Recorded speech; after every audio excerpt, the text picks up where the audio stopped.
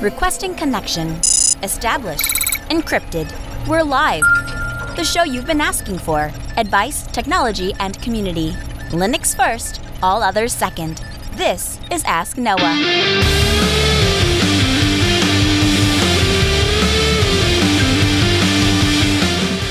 Live from Altispeed Technologies, the Ask Noah Show starts right now. This is the show where we came to do all the things on Linux they said couldn't be done and take your questions on how to do the same.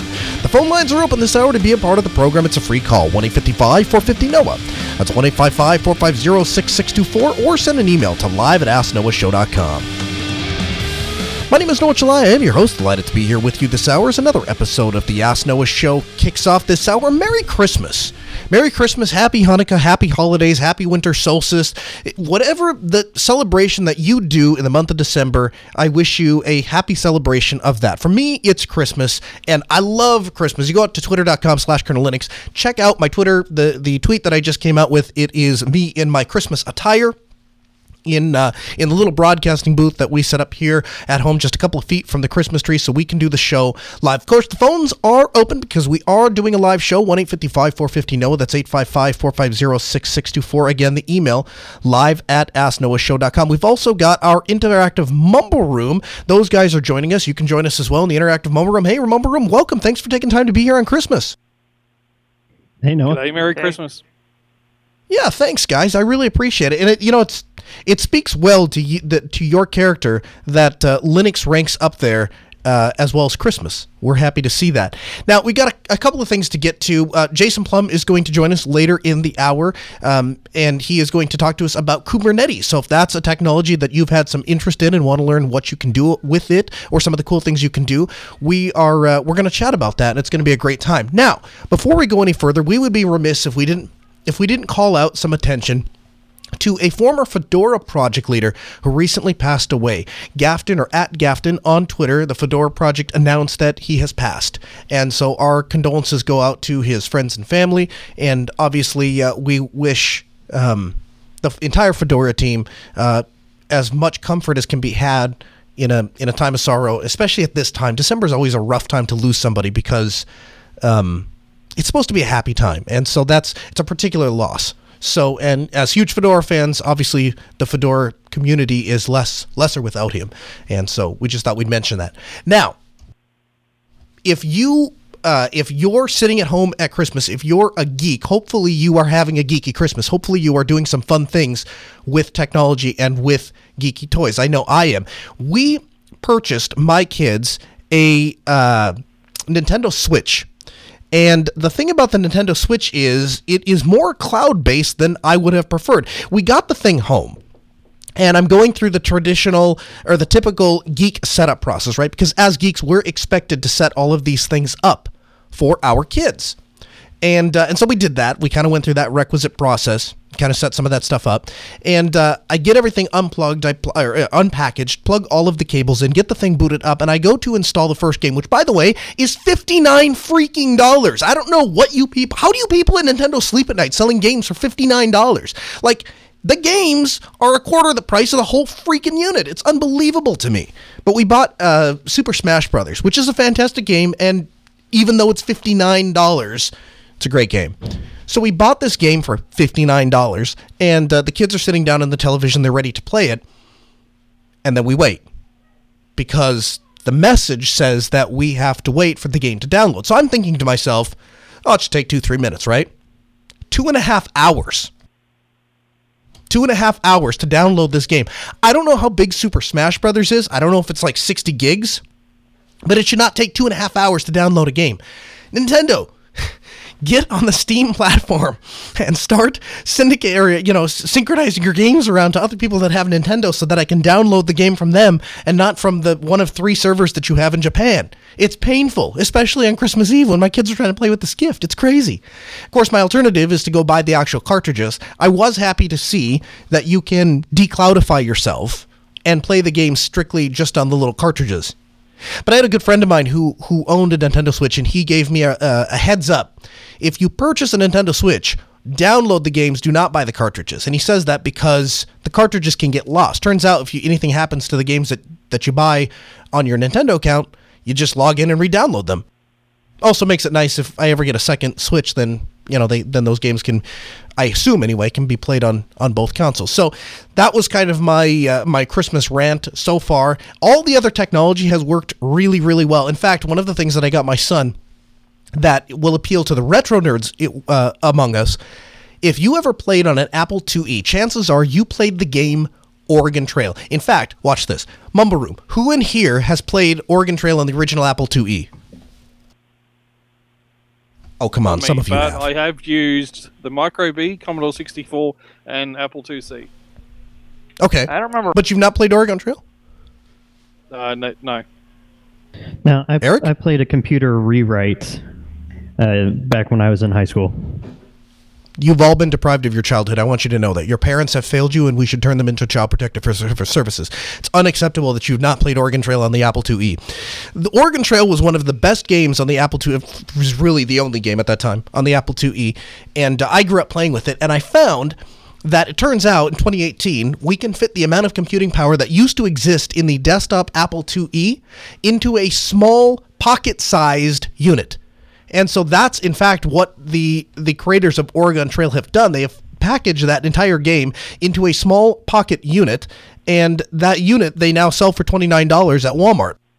So I bought my kids a pocket version of Oregon Trail, and the thing is actually really neat. It has all of the actual controls that you would need to do Oregon Trail.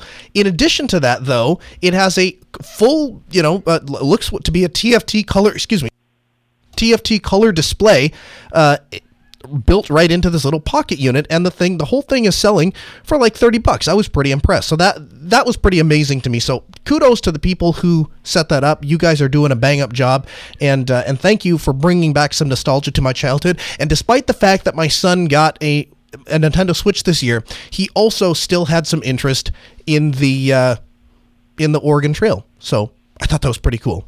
Again, phone lines are open, 1-855-450-NOAH. That's 855-450-6624. The email, live@asknoahshow.com. Fred joins us from Brazil. Hey, Fred, welcome to the Ask Noah Show.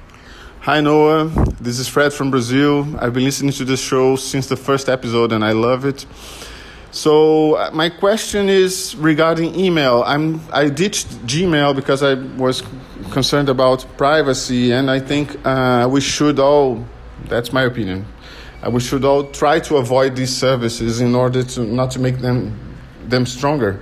So I'm using another service which I have to pay to use, which is okay. It's not that expensive, and but I have a limited quota. I have a limited space there, which is going to get full eventually because I receive a lot of emails. So I'm trying to find a way to archive these messages in another place where they won't be taking space. So here's what I thought. I could have the messages automatically exported from Thunderbird to an encrypted folder on my hard drive, which would be synced to the cloud, because I have an unlimited Google Drive from work, because I have G Suite for Education. So I thought I would use Cryptomator, which is a program that creates encrypted vaults, and then this vault would be on my Google Drive. Then I could access the messages from mobile.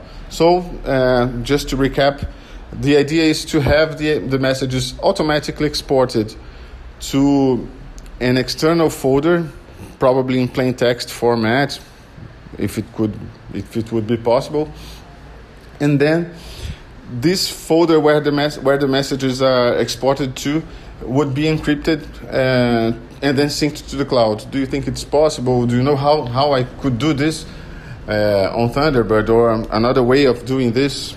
Well, thanks a lot. I hear where you're coming from. I see where you're going. I think you're on the right track, but we have to make some tweaks along the way. So I'll tell you just most difficult thing first. Where you lose me completely is when we get to mobile. Trying to get something encrypted on a desktop, synced around the cloud, and then to open that on mobile, I don't know how you're gonna I don't know how you're going to pull that off. If you're going to pull that off, it's going to be with something like, UbiPorts. It's probably not going to be Android. I'll just tell you that right now. If that's how we get there, we get there. But I don't see how you're going to reliably be able to encrypt things on a desktop, especially in Thunderbird, and then try to get all of that to translate to mobile. So that's the most difficult, most far-fetched thing for me to wrap my head around. Now, if we can wind that back just a little bit, your basic premise of I want to pull emails off of my email server and I want to archive them in an encrypted folder on Google Drive, yeah, absolutely, all for that. In fact, there is a command line tool called fallocate, F-A-L-L-O-C-A-T-E, fallocate, and what you can do is you can specify essentially a file size, and it will create a file that is representative of as essentially a virtual drive. And so then you can go into your disk manager and you can mount that virtual file. And inside of there, you can create a Lux encrypted drive. And so you could then sync that encrypted file to and from your desktop back up to Google Drive and store your Thunderbird Pro. You could store the emails directly from Thunderbird. You could export them out, or you could store your entire Thunderbird profile inside of there, and then that would eliminate you from having to constantly, save back out. You wouldn't have to constantly save all of the messages. Now, if you're syncing with POP3, it's going to pull them right off of your email server and store them into this drive. If you're doing this with IMAP, then it's going to do it live. So it's just going to essentially be a sync between. Again, I don't know how we get to mobile there, but it definitely accomplishes your stated goal of I want to have email, I want to be able to store that on an encrypted volume, and I want it safe from Google's prying eyes. So that's one way you could get there. That's what I would take a look at. Again, open phones this hour, 1-855-450-NO. That's 855-450-6624. The email, live@asknoahshow.com. A new piece of technology has come out that I think is really fantastic, and it is Whitewater Foundry. It's a company that promises to unleash the company's developers and their IT staff by giving them access to, you guessed it, Linux. On Windows computers that you already have and manage. So the idea is this. You have all of these IT companies and development firms, and they have all of these Windows infrastructure computers, and they're looking around and they're saying, why does nobody use our own products? Why does nobody use our own operating system and our own tools? Why is everybody buying these MacBooks and Chromebooks and building their own Linux boxes and buying Dell XPSs? Why is that happening? And what they're finding is that developers want access to tools like Azure, Amazon Cloud, tools, Apache, Docker, Git, Go, Node.js, OpenJDK, Ruby on Rails, and Rust. If you're a developer and you're working in 2018, you want access to these tools. And guess what Windows doesn't have? Windows doesn't have access to these necessary development tools. And so as a developer, even in a Windows world, even in a Windows-centric environment, what you're finding is that the entire world is moving towards Linux. If not on the front end, for sure on the back end. 90+% of servers are already running on Linux. And so as these companies try to figure out how to keep their developers in-house and how to get them to use the tools and software and products that they control and all of that, what they're finding is they have to support these Linux environments. So this company, Whitewater Foundry, essentially comes in, and for $100 per device with a minimum of 50 devices, so you can go ahead and do the math. On top of that, they want an annual support contract of $1,500. And what they will do is they will install Red Hat Linux or a container thereof of Red Hat Linux to automate your Windows tasks using Linux and Bash and Python, and tie all of that into PowerShell and scripting language and weaving all of that together into a single cohesive platform. And what the promise on their site, the promise from this Whitewater Foundry, is that you're going to be able to test websites with a local LAMP stack and build cross-platform, cross-architecture tools. And of course, and get this, this is what really drives it home for me. Compatible with Red Hat Enterprise Linux, and this is a quote from their website, the industry standard enterprise Linux known for its reliability, security, and stability. I can tell you, everybody in the audience right now knows that article just made my Christmas. Noah's a happy boy this Christmas because the world is starting to recognize Linux is superior, Red Hat is king. My work here is done. I don't know exactly how I feel about this White Hat Foundry. That's a hefty price to pay. especially for a bunch of tools that they didn't create, that they don't own. But I understand where they're coming from. I understand why they're making the decisions that they made.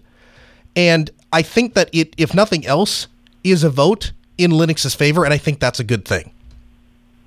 Now, we have a guest. He's standing by. His name is Jason Plum. He's the Senior Distribution Engineer at GitLabs and a guest this hour on the Ask Noah show. Hey, Jason, welcome into the program. Hey, Noah, thanks for having me.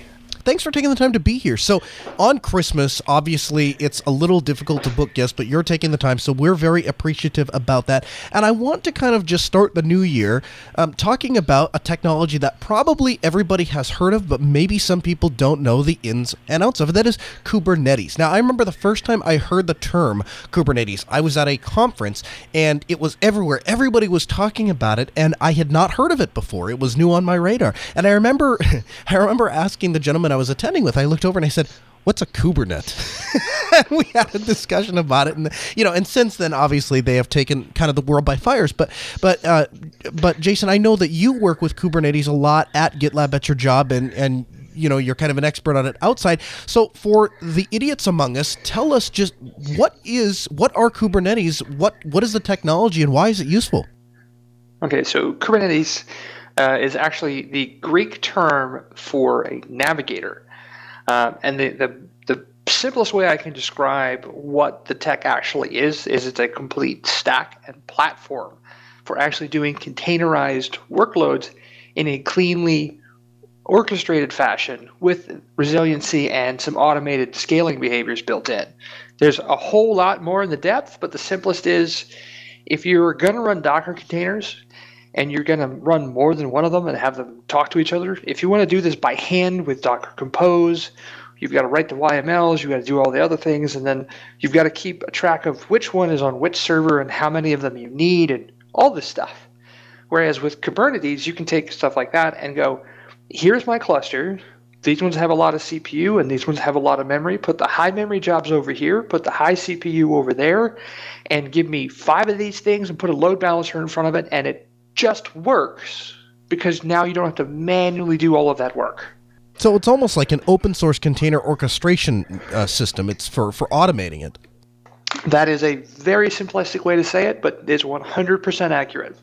Can you tell me a little bit about the history of Kubernetes? Like, how did it come to be? Why is it that we needed this? What was wrong with just managing containers by hand? Okay, so it's actually spawned out from, believe it or not, inside of Google, from their Borg project. They've been doing containers in production and orchestration of them for an extremely long period of time. One of the reasons that we actually needed this is when people started moving to containerized workflows and started trying to apply the 12-factor application. When they started to do this, you had a problem where the complexity actually jumped when you had to have more than one instance of things and making sure that they're balanced across multiple regions or even across different cloud providers or even within your own clusters. You might want to have one on-premise on one building and another one just a block away, but you want to have some failover built in, right? With Kubernetes, you can build a cluster that's got nodes in both sides, and in the event that one side goes out, it just automatically retranslates everything across, and you don't have to fight with it. It just does it. So think of it as one of the things that Kubernetes is capable of is automated failover that you have when you have highly available VMs with things like Overt. That same thing can now be done with containers. Talk to me a little bit about what a pod is. What is a pod as it relates to Kubernetes? So a pod is the basic unit of work. A pod defines what's in it, what it needs in terms of access to the outside world, and the containers inside of that. So a pod is like one unit that you can then have one or more containers operating inside of. But that pod can be part of a deployment, which is you describing what a pod is and how many of them that it should have. It could be part of a stateful set, which manages that there will always be at least this one, and this one has an identity. And for a lot of the time, that means this one has this disk, and this disk will always be associated with it. So like stateful workloads like Postgres and MySQL databases go into those. Then you have jobs, which is the same thing as you would think from a cron or a batch job, but they actually spawn pods as well. So any contained workload is put into a pod.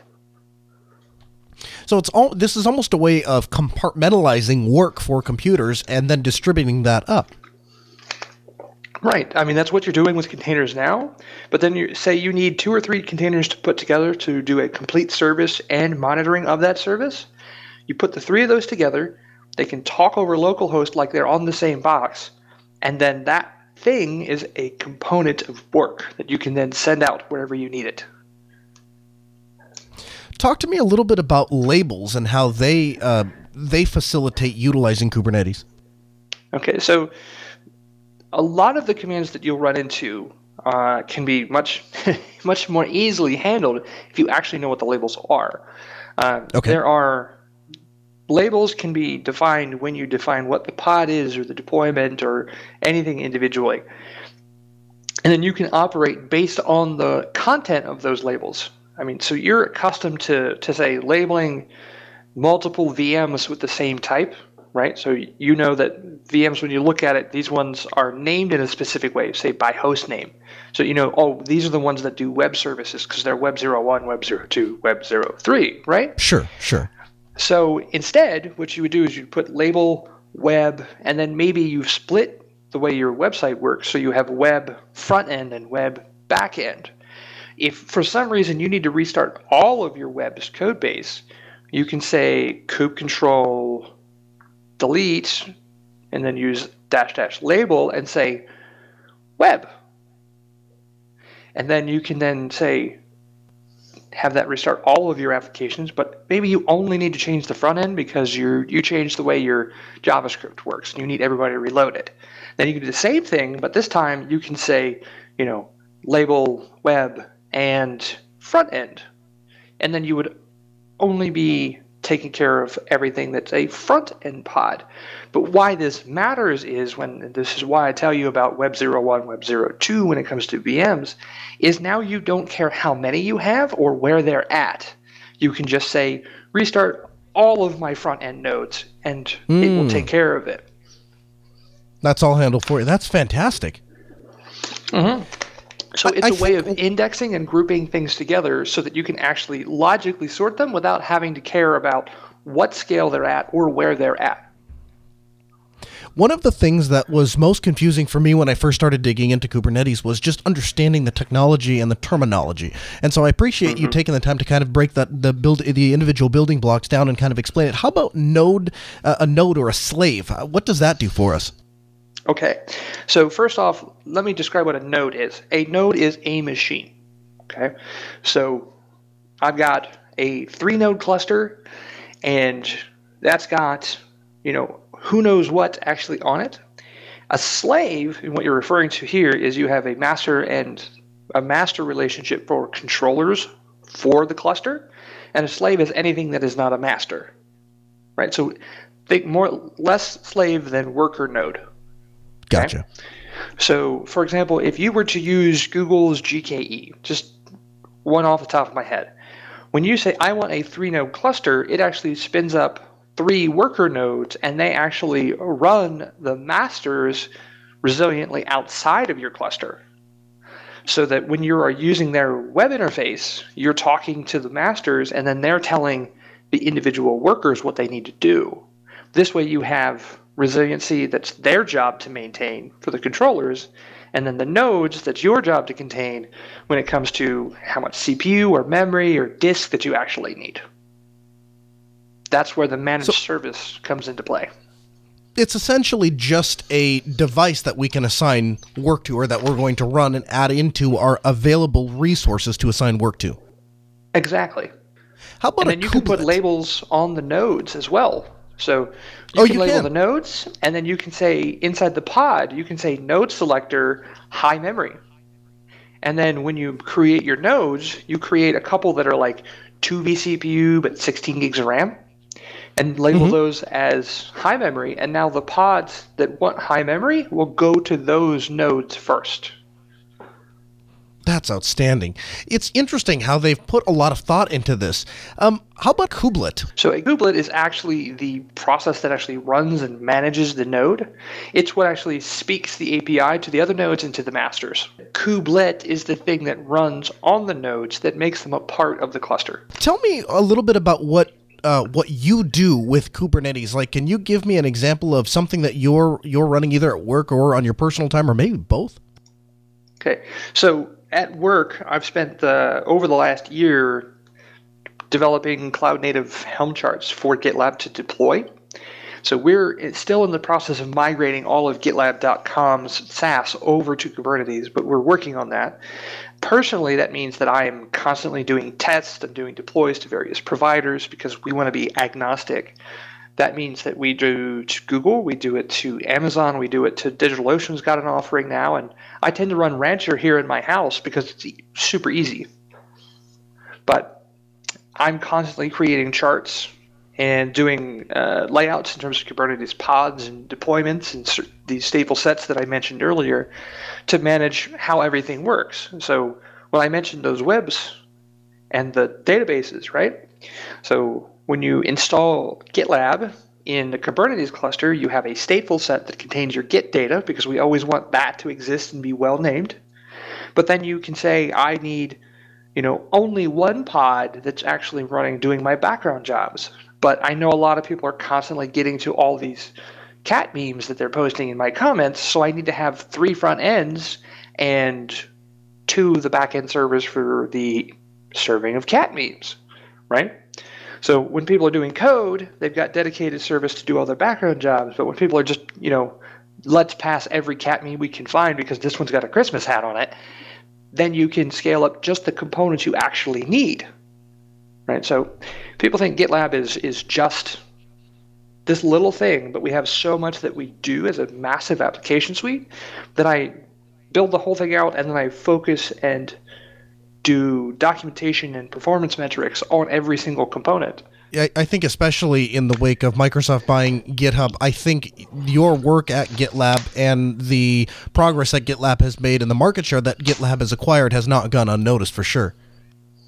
I would definitely say it hasn't gone unnoticed. Just since then, the recognition of what we do well beyond just the Git flow has really become proficient throughout the communities. It's hard for people to say, oh, that's all you do, because they realize now that we do so much more. Right. Well, and I mean, at Altispeed Technologies, we switched whole hog. When that decision was announced by Microsoft to acquire GitHub, we moved all of our projects over to GitLab. And what we found is that what you get is better for the price. And of course, you and I have talked about that a little bit in the past. We don't need to rehash all of that, but suffice to say, it's a better value for your money, and you guys actually value open source principles. Yeah, it's one of our key components of who we are as a company, and for most of us at the company as employees. We like to work in the open, and we believe that open source is the way it should be done, but we're also very transparent about how we do it. So we're not taking this thing that we call open source and chucking it over the wall. We're working actively with our community, both as contributors, as users, as documenters, everything across the board. And this is just how we work and how we think everybody should be able to work. And one of the things that we like ethos. most, it's a key component. But one of the things we like most about Kubernetes is that you actually get that kind of sight and clarity into every aspect of it. I was just at KubeCon in Seattle, week and a half ago, and the breadth and depth of the community that came to go to various talks, the people that came by the booth that we had, the developers as well as press people that I spoke with, I'm really impressed by the depth of people that are actually there, and the wide swath of skill sets that are available. So they had, users that are starting to use it at their job that came to learn as much as they can about how to use it. I got to speak to engineers directly from Google and Microsoft and DigitalOcean and everybody in the community, and I could just have them all in one place. It was absolutely spectacular. That sounds fantastic. I don't want to derail too far from Kubernetes, but I do want to talk a little bit about Rancher OS, if you don't mind. So Rancher OS, it's a lightweight operating system specifically designed for containers. And actually, we talked with Chris last week, I believe it was, and we talked about the 11.2 release for FreeNAS. And so I just wanted to kind of touch base with you a little bit and say, what is it? You said that you are actually running this inside of your home. What led you to Rancher OS, and why should somebody maybe check that out? Well, for me, actually, I'm not using Rancher OS. So I do apologize to the guys at Rancher that I met last week. I'm not actually using Rancher OS. I'm actually using Ubuntu with a minimal install, SSH installed, and then I used a tool called RKE. And that will actually go out and give you a very easy, simple configuration. I have 2 VMs running inside of Beehive, so all I did was spell them up, run updates, install my SSH keys, and then run RKE up. And I ran that from my laptop, and it spawned a Rancher Kubernetes engine cluster on those 2 nodes with me having to do basically nothing. And now I had a working Kubernetes cluster in my house. And then once I had that up, I actually installed the Rancher 2.0 directly into that cluster, so it's self-managing. There obviously are a number of reasons to go with a different base operating system. I've done that myself numerous times, particularly if there's something I can cram. If I have to shoehorn something into CentOS, I will do it because I'm very comfortable with that platform. I'm very comfortable with Red Hat's track record. But why the choice to install Rancher on top of Ubuntu rather than just use Rancher OS? Honestly, the first thing was I'm just more familiar with a streamlined Ubuntu than I would be with Rancher OS. So I have nothing against Rancher OS, and I just hadn't had time to try it. I knew exactly how baseline Ubuntu worked, so I went with that because it was a tool I knew, and I knew I could trust to be stable. So, it makes perfect sense. You talked a little bit about what you do at work with Kubernetes and the power that it has for a company like GitLab. Talk to me a little bit about what the average person might do with Kubernetes. If there's somebody out there and they're listening to this episode and maybe they don't work for a company, maybe they don't use open source at work, but maybe they're a geek inside of their basement and they're playing on their Ubuntu laptop, that's their second machine, and they're hearing about this technology and it sounds really cool. They say, I want to orchestrate some Kubernetes even though I don't have a business reason to do so. What's something simple somebody could get started with playing with Kubernetes? Honestly, some of the straightforward examples are spinning up WordPress with a database right out of the box. Something that I'm looking at doing in my time off in the coming week is actually moving my Unify controller from my desktop and putting it into Kubernetes inside of my cluster. So any workload that you can run in a clean and containerized fashion can be put into Kubernetes, and there's a very large number of applications already available to do that with. Are you able to move Kubernetes from one host to another? So let's say you set up your Unify controller. Let's say you had set it up with Kubernetes in your house, and now you're going to move it to maybe a VPS on DigitalOcean or OVH or whatever. Is it possible to just pick up that container and move it to a different node? Well, you wouldn't store the data inside the container. Okay, so you would. One of the things that Kubernetes does well is allow the isolation between the running application container and the data that it would make use of, whether that's getting to a database or storing files. We isolate those things separately. So you can put the same exact pod definition in another provider and then send your data up, and that would work just fine. You'd have to change the host name, of course, but should work. I have literally taken a GitLab instance that is a standard VM, backed it up, and restored the backup directly into Kubernetes, and it ran exactly the same as soon as I updated my DNS records. That's fantastic. How about the Kubernetes ability to interface with other platforms, as it were, utilizing their API? Oh, yeah. So very commonly when you're using a cloud provider, so whether you're using Google's offering of GKE or Amazon's EKS, right? They have built-in plugins to be able to make use of, say, GCP's disks or an EFS or EBS or S3. So you can actually use RKE, for example. You can spawn nodes inside of EC2 instance. That's it. You can spawn out multiple EC2 instances and point RKE at those, and then install Ranger over the top, and then you can then configure that cluster to talk to the providers for the APIs so that you can assign EBS volumes to your various pods. So, like, you can actually have an EBS volume that you've had for a Unify server, as an example, right? So whatever your backing disk was, you can actually turn around and use that inside of your Kubernetes cluster because you already have the disk data on it. All you end up doing is going, hey, this is my disk. It's called a PV, or persistent volume. And you say, this is its name over here in AWS. Attach this to this deployment. And then all of a sudden, now you have all the data you had from a VM present inside of your running container. That's awesome. That's awesome because it means that we're getting to a point. Well, we've reached a point. We have actually been there for a little bit, but we've reached a point where computing instances and where servers and all of this have become so modular that we can move them around, and containers like Kubernetes allow us to do that. In fact, are you familiar with Spring Cloud? Yes, I have heard of it. Spring Cloud is essentially a popular library of tools that was originally developed by Netflix. Netflix open sourced a lot of the tools that they developed to run their infrastructure. And so prior to Kubernetes existing, Spring Cloud was essentially the alternative.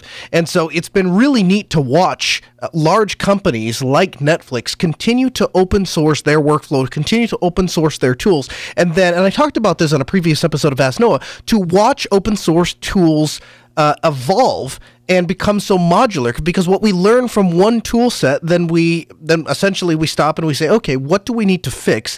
We fix a couple of things and then we re-implement it, and it kind of gets a second wind. And to watch that evolution happen has been absolutely fantastic. Yeah, and I have to commend Netflix for going out with the open source work that they've done. The integration they've done with Spring Cloud, their automation system that they created called Spinnaker. So they've really stepped forward with that, and I appreciate the improvements that they've done for BSD when it comes to the network stack. Yeah, and it's great to watch these companies that not only are utilizing open source technologies, but then contributing back to those open source technologies, and then kind of as a side bonus, working to implement their services on all platforms so that today we can watch Netflix on Linux. Exactly. I remember when that was hard. Glad they fixed that. Yeah, with plugins and all sorts of things. For a time I was running it in a VM, then I canceled my Netflix subscription altogether. So no, I'm very happy to see that. Well, Jason, thanks so much for taking the time to be here. If people want to learn more about Jason Plum, GitLab, or Kubernetes, where can they go? That's a long list. You can find me just about anywhere on the internet by Warheads SE. That's my handle on GitLab. That's my handle on Twitter. That's my handle on GitHub. You will find references to it on LinkedIn. So if you want to know more about Kubernetes, then my simple suggestion is going straight to the source and going to Kubernetes itself, which is Kubernetes, I believe it's IO. GitLab can be found at gitlab.com, and there's a lot of interesting things that you can get from there. Jason Plum, Senior Distribution Engineer for GitLabs. Thanks so much for taking the time to come on the Ask Noah Show. We'll get you back in the program real soon. Thanks for having me.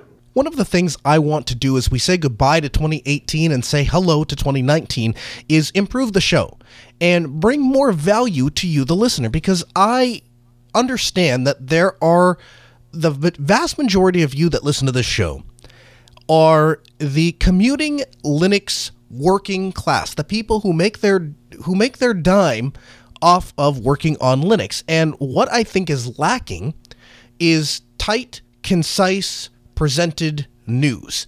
And I would like to do it myself, but frankly, I'm no good at it. I was no good at it with LAS. I'm no good at it on Destination Linux. And I'm fortunate with this show that I'm surrounded by a team of experts that do a very good job of picking out news stories for us to talk about here on the show. Because once I'm presented a news story, I can give you my opinion. I can break something down. And I'm absolutely more than capable of going out and saying, hey, here's the things I did in the week and something that I think might be interesting to the audience. But I'm no good at just sitting down and finding stories on the internet that are interesting to the audience. But a good friend of mine, Eric the IT guy, he is good at that. And so I want to work with other content producers to make this possible on the show so that this becomes the show that the working Linux class wants to listen to, and so that we have a point in the show where you don't have any opinion. All you get is hey, this is what happened in Linux this week. And maybe down the road, we make that an independent product. So what we're going to do at roughly the bottom of the hour, as close as we can get, depending on how our schedule works each week, we are going to bring Eric to do a live news read.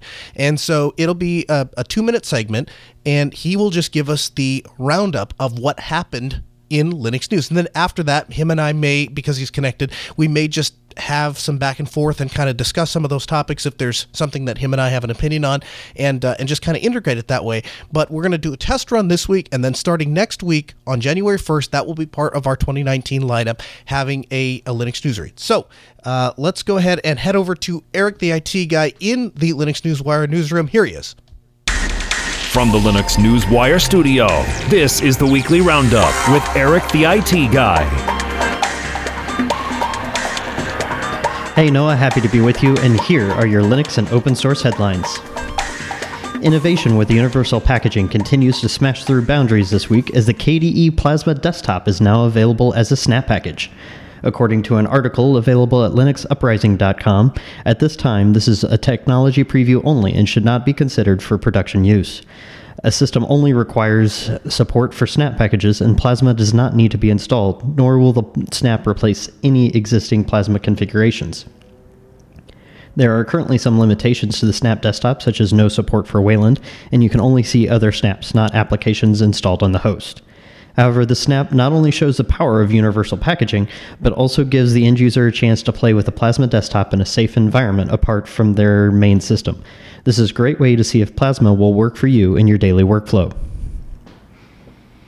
Microsoft is again making headlines this week as they announce Project Mu, an open source UEFI alternative. Currently in use for the Hyper-V platform and the Surface line, Microsoft's hope is it will be the future of firmware as a service. The Redmond-based company forked Project Mu from the Tiana Core EDK2, citing, quote, UEFI is not optimized for rapid servicing across multiple product lines. According to an article posted over at Phoronix, Mu provides better security, high-performance boot, and a modernized BIOS-style menu with support for on-screen keyboards and UEFI settings management. Also back in the news this week is Mozilla with the announcement of Mozilla Labs. Sean White at the Mozilla blog asked readers to imagine a world where either at your home or favorite park, everything is connected, and the internet is available for you to speak and listen to directly. But the author warns that this future could be covered in ads and malware and require handing control off to companies with no interest in personal privacy. Mozilla Labs is intended to protect this future as computers and technology continue to spread to every corner of daily life. It is an online space for all to view and contribute to projects ranging from Internet of Things to AI to virtual and augmented reality. Projects like Common Voice and Firefox Reality have been moved to the labs to continue their mission. Finally today, friends of the show Destination Linux passes episode 100. Started in April of 2017, the Destination Linux podcast was started by, quote, 2 everyday guys who love running Linux. While the original hosts have since passed the torch to pursue other endeavors, its 4 current hosts have seen the podcast continue to grow. Destination Linux currently has over 3,300 subscribers on YouTube and many more that follow the audio version spread across the entire globe. This light-hearted podcast prides itself in being fun, informative, and family-friendly. Destination Linux follows the news, gaming, distributions, and the always popular tips and tricks section. Congratulations on episode 100, and here's to many more. For LinuxNewsWire.com, I am Eric the IT Guy.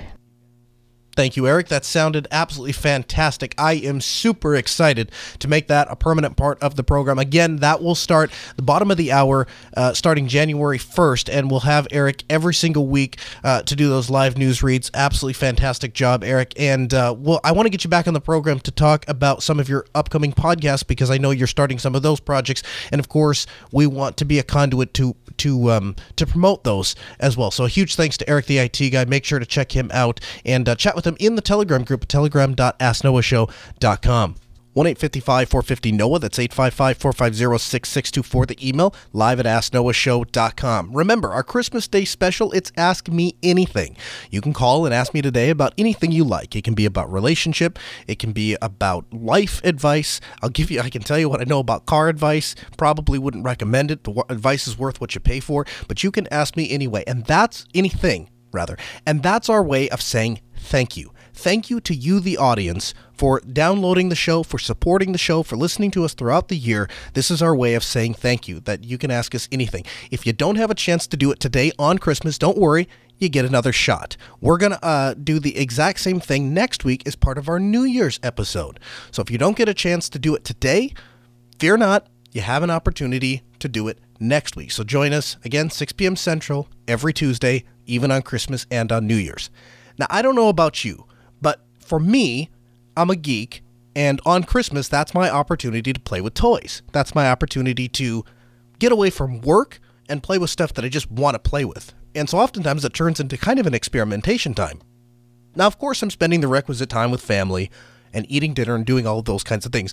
And of course, recording Ask Noah shows on Christmas. But while the kids are playing with their toys, and while they're just kind of hanging out, I'm sitting in the living room on my laptop looking for cool things to play with. And I came across something pretty neat that I'd not played with before. And it's an intrusion detection and intrusion prevention system called SELKS, S-E-L-K-S. Now that's the software that's dedicated to running, or that's the ISO rather, that's dedicated to running the software Suricata. So SELF is both a live and installable network security management ISO. So it's based on Debian, and essentially you can either run it live to just kind of play with it, or you can do what I did and install it to a dedicated machine. Now, in my case, I'm running it on a VM. And so it's running on a libvirt hypervisor and running as a VM. But once you install this thing, it goes out onto your network and starts collecting data and then giving you, the administrator, reports on what's happening on your network. I found this thing to be remarkably cool. And the data porn aspect of it is fantastic because it graphs and sends reports and alerts of all sorts of things. It has a privacy-related alert functionality that allows you to be aware when pages are being loaded that lead to well-known sources of data collection like Facebook and Twitter and Google. And so the ability to have all of that in your network as kind of a dashboard almost, so to speak, I found to be incredibly valuable and really, really cool. So if you're looking for something to do this holiday season, if you're looking for something to play with, I highly recommend checking out SELKS, S-E-L-K-S, a live ISO dedicated to Suricata. We'll have a link for you in the show notes. Now, if that's not your thing, maybe you want to play with Steam Link. Now, we all know what the Steam Link is. The Steam Link was a device released by Valve, a small little device that you could plug into your TV, and you could stream games from a more powerful Steam machine, be it Linux-based or even Windows-based. Well, the newest version of the Steam Link, this is actually something that's been out for a little bit, but it is code that runs on a Raspberry Pi, and so you have the ability now to run your Steam Link on a Raspberry Pi. That is really advantageous for us as geeks because I threw down for the money for a Steam Link, okay? But there are a lot of people, and even myself is included when it comes to buying stuff for my kids, I'm not putting a Steam Link in every room in the house because, frankly, I'm just not that much of a gamer. You know what I have plenty of, though? I've got plenty of Raspberry Pis. So if my kids want to spend some time streaming some games from Steam on a Raspberry Pi, I'd absolutely let them do that. If the project ever becomes defunct, if they decide they're no longer interested, or if it ever just stops working as well as it does, I can always repurpose a Raspberry Pi 3 or Raspberry Pi 3B. But this is a really fantastic way, and I think what it really does is exemplifies that Valve wants to be a part of the Linux community, not just the Linux infrastructure, right? Because they make their money on selling stuff, be it games, and they're trying to get into the hardware world. So if it's just about making money, it would make more sense to just get the price of these Steam Links down, or and try to promote more of them, or start selling more of their consoles, or kind of dig their feet in that way. Instead, what do? They develop in-house this code that allows you to run the Steam Link on a Raspberry Pi, a device that is well known to gamers and geeks, and then they give it away and say, here, we're not even going to charge you for the code. You know, you could, because that's the other thing they could do too, right? They could charge $39 and say, hey, you go to the Steam store, you download this code, or buy this piece of software. It puts in a little activation code. Then you can download the software package on your Pi and you can activate it and use it. They could totally do that. They didn't. Why? Because they want to be a member of the community. And their dedication to the Linux infrastructure, the Linux community, has been absolutely fantastic. And we talked about this a little bit on Destination Linux. So if you haven't checked out the latest episode of Destination Linux, that's episode 101, I invite you to do that. Michael, Ryan, Zeb, and myself kind of hashed this out, and we just kind of said, hey, you know what? A collective thank you to Valve for bringing Steam to Linux and bringing all of the games that existed on Windows over to Linux, and promoting game manufacturers to run their stuff on Linux. So both of those things, both Selks and the Steam Link, are things that I would recommend that you check out during the holiday season. We all have some downtime. If you didn't have some downtime this week, hopefully you will next week over New Year's. These are the kind of things that I like to do. As far as it relates to Selks, this is one of those things where I think I'm going to make some money on it, because after I get done testing it and after I get very comfortable with what the features and functionality of the system are, I'm absolutely going to go out to clients and say, hey, you know what? Have you ever been interested in monitoring your network? Because now Altispeed Technologies offers that service. Now we have a new tool in the toolbox to help you keep an eye on what's traversing your business network. And so that's just a great way to do it. So we invite you to check both of those out. Again, links to Selks and the code for the Steam Link to turn your Raspberry Pi into a Steam Link. We'll have both of those in the show notes. If you're not checking out the extra credit section, you should, because you're only getting part of the show. You can find that at podcast.asknoahshow.com. This week in the feedback section, we have an email from Andy. Andy writes in and says, Noah, for years I've used the routing functions that have came into whatever wireless router I was using. In my home, I have 2 routers set up as wireless access points, and the third acts as a router. It's an ASUS logging that redirects you to ASUS's website. I want to keep my home networking stuff under my control. I'm also not particularly happy with the interface of this wireless router. I want a solid, trustworthy router to turn my wireless router into a dumb access point. What type or brand would you recommend just to handle wired routing duties? Thanks, Andy. Well, Andy, there's a couple of things to touch on there. The first is that as users, we typically combine a number of different networking pieces of equipment into what is commonly known as the router. Now, you seem to have a pretty good handle on this, but for anybody that doesn't, we'll just step through it real quick. In a given internet connection, you're connecting from your cable modem's CTMS system, or cable modem termination system. And on the other end of that, we have a cable modem. So that's how internet enters our house. Now, the problem with just a cable modem, and again, we refer to a bunch of things as a cable modem, but an actually true just a cable modem, if you were to plug into that, you would get an IPv4 or an IPv6 address live on the internet, a public IP address. And of course, unless your ISP is giving you multiple public IP addresses, then you need some sort of technology to share that single connection to the world. And so that's where NATing comes in, which is traditionally where we start to use a router. And so that's the next piece of equipment that we have there, is a router. And that's essentially what it's doing, is it's taking all of the traffic in your home and utilizing NAT and a couple of other pieces of technology are routing all of that traffic out to the ISP's network. And then on the other side of the router, we have a switch, and finally an access point to handle Wi-Fi devices. Now, we combine all of those pieces of equipment, the cable modem, the router, the switch, the access point, we combine them all into what we commonly refer to as a cable modem, or just a router, and the cable company provides this for us.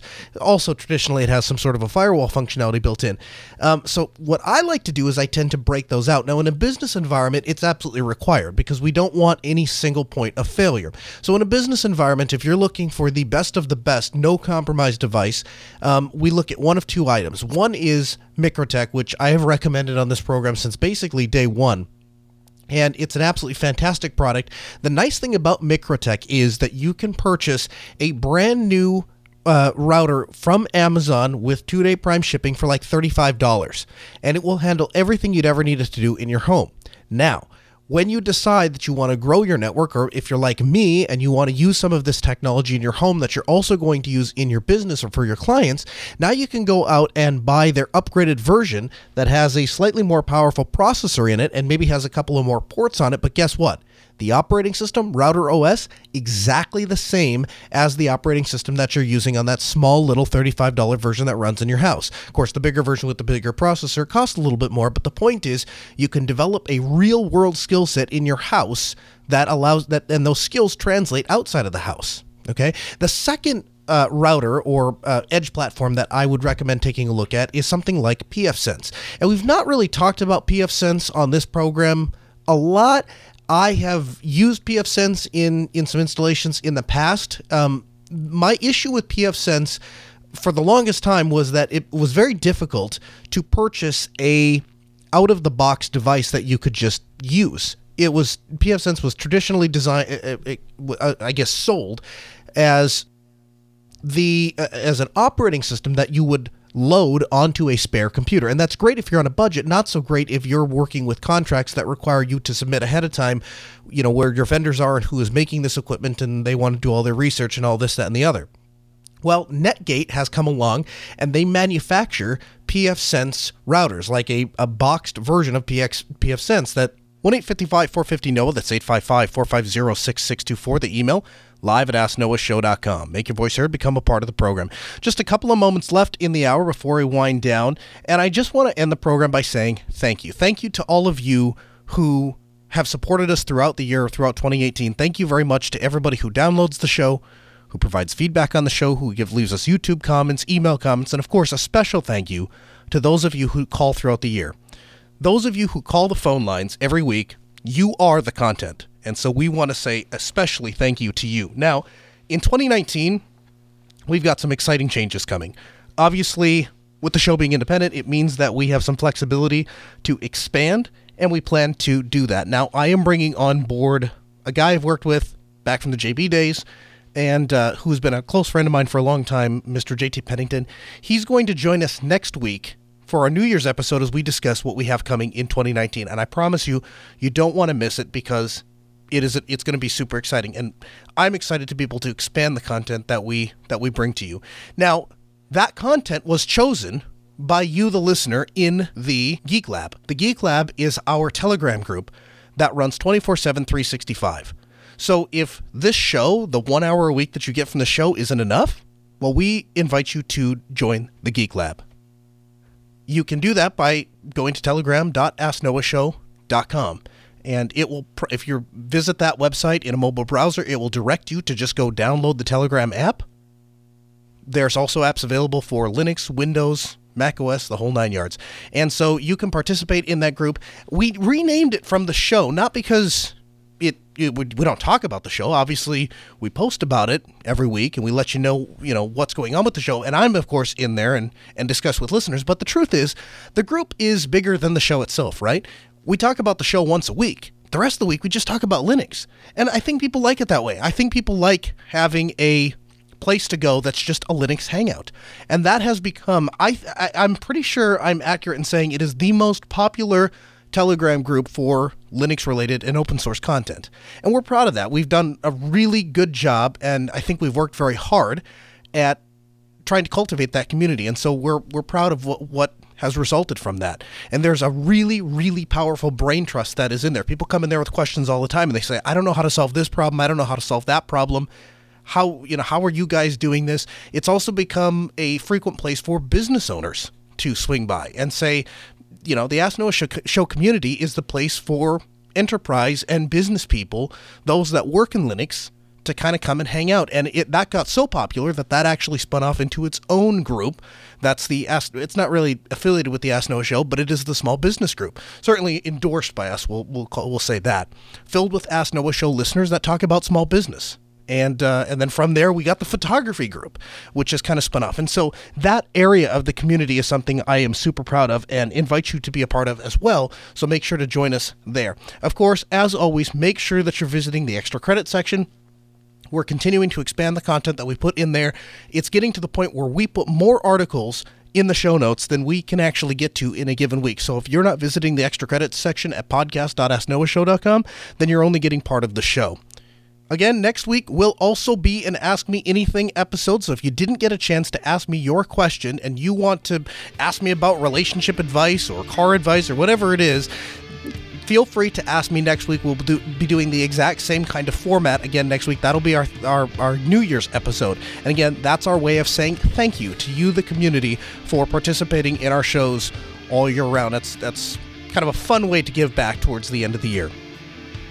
The Ask Noah Show continues next Tuesday at 6 p.m. Central. A huge thanks to Ben, our producer, Sarah, our call screener. I'll also give a shout to Simon, who is the executive producer and fills in his call screener every once in a while. This hour of the show may be over, but we got plenty more content for you at AskNoahShow.com. We'll see you next week.